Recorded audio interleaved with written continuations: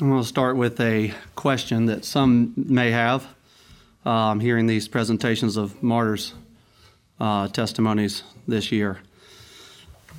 Why would we want to recall the horrific atrocities these innumerable believers went through for many centuries?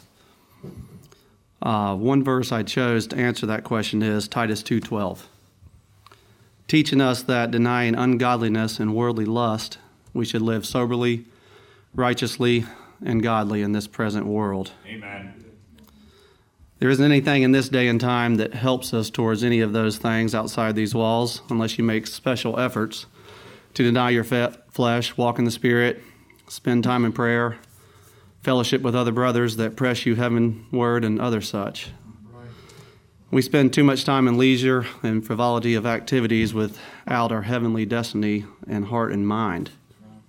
By reading through these history of martyrs and having these memorials, my hope is that it will cause us to reflect, deny our flesh, live sober, godly, and holy lives, and give thanks for our current day freedom to worship the Lord without fear of such persecution. Amen. Just because we live in such freedom, it should not give us the comfort to just eat, drink, and be merry in carnal Christianity. God's goodness to us should lead us to repentance. Amen. 2 Timothy 3:12, yea, and all that live godly in Christ Jesus shall suffer persecution. Right. If we aren't suffering any persecution, maybe we should examine our lives and change some things to be more like Christ. Right. All right, please turn to Hebrews chapter 11. And we'll start in verse 33. The end of this chapter gives us some details of what was to come for the next several centuries.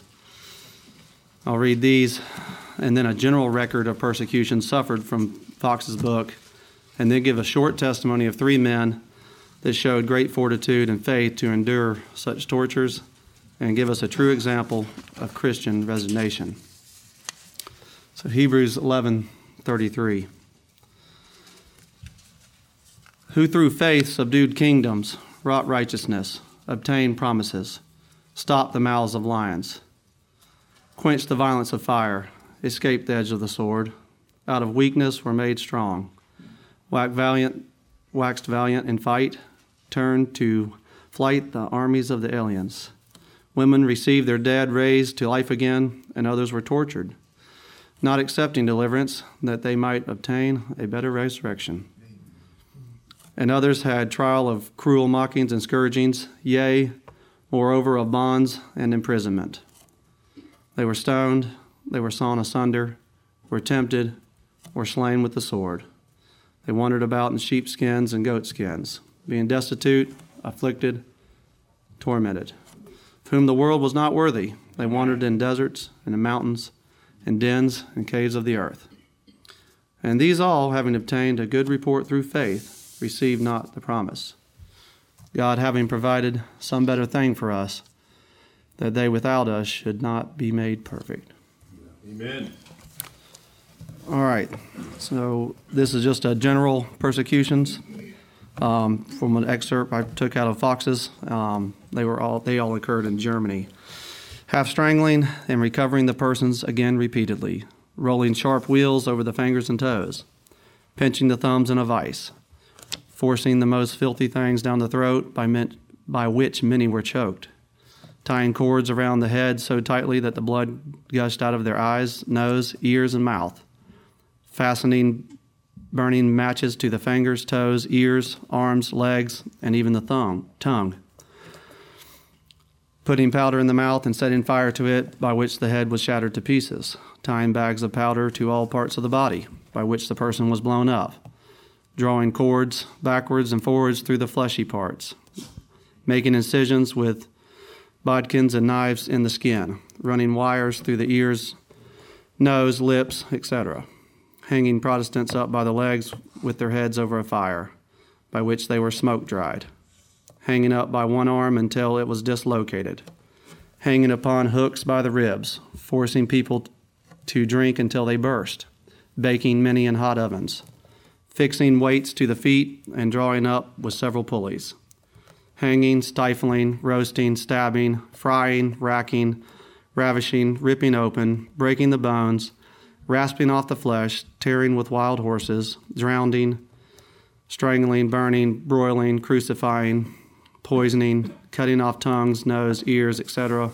sawing off limbs, hacking to pieces, and drawing by the heels through the streets. It's pretty sobering. They endured much. Matthew 5:10, blessed are they which are persecuted for righteousness' sake, for theirs is the kingdom of heaven. These three men are from Antwerp, Belgium, in 1568. Their three names were Scoblant, Hughes, and Koemans. During their confinement, they behaved with great fortitude and cheerfulness, confessing that the hand of God appeared and fallen unto them, and bowing before the throne of his providence. In an epistle to some worthy Protestants, they express themselves in the following words: Since it is the will of the Almighty that we should suffer for his name and be persecuted for the sake of his gospel, we patiently submit and are joyful upon the occasion.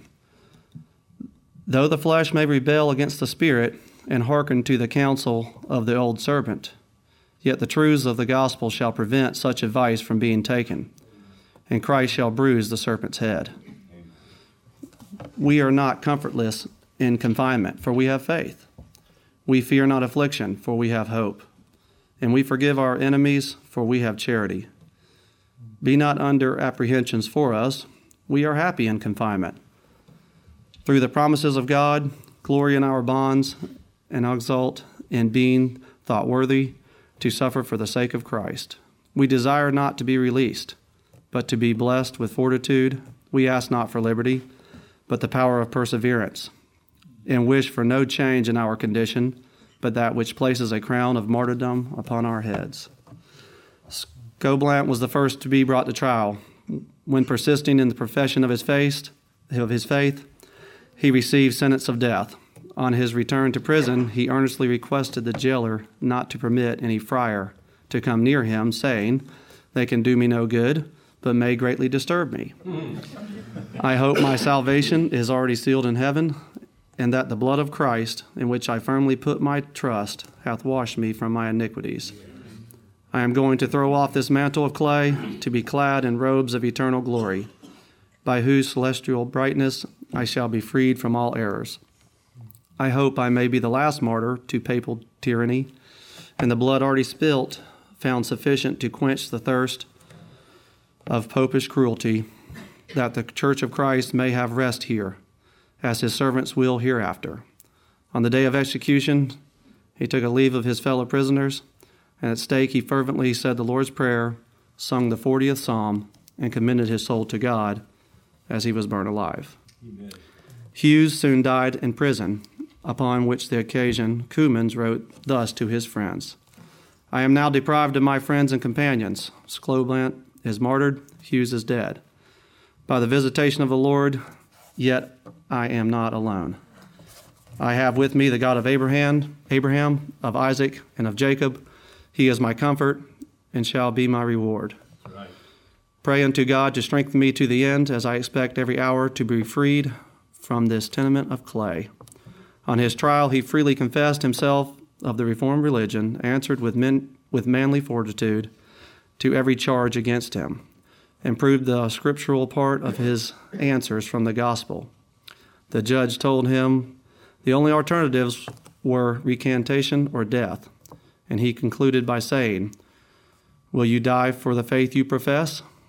To which Koemans replied, "I am not only willing to die, but to suffer the most excruciating torments for it, after which my soul shall receive its confirmation from God himself in the midst of eternal glory." Being condemned, he went cheerfully to the place of execution and died with the most manly fortitude and Christian resignation.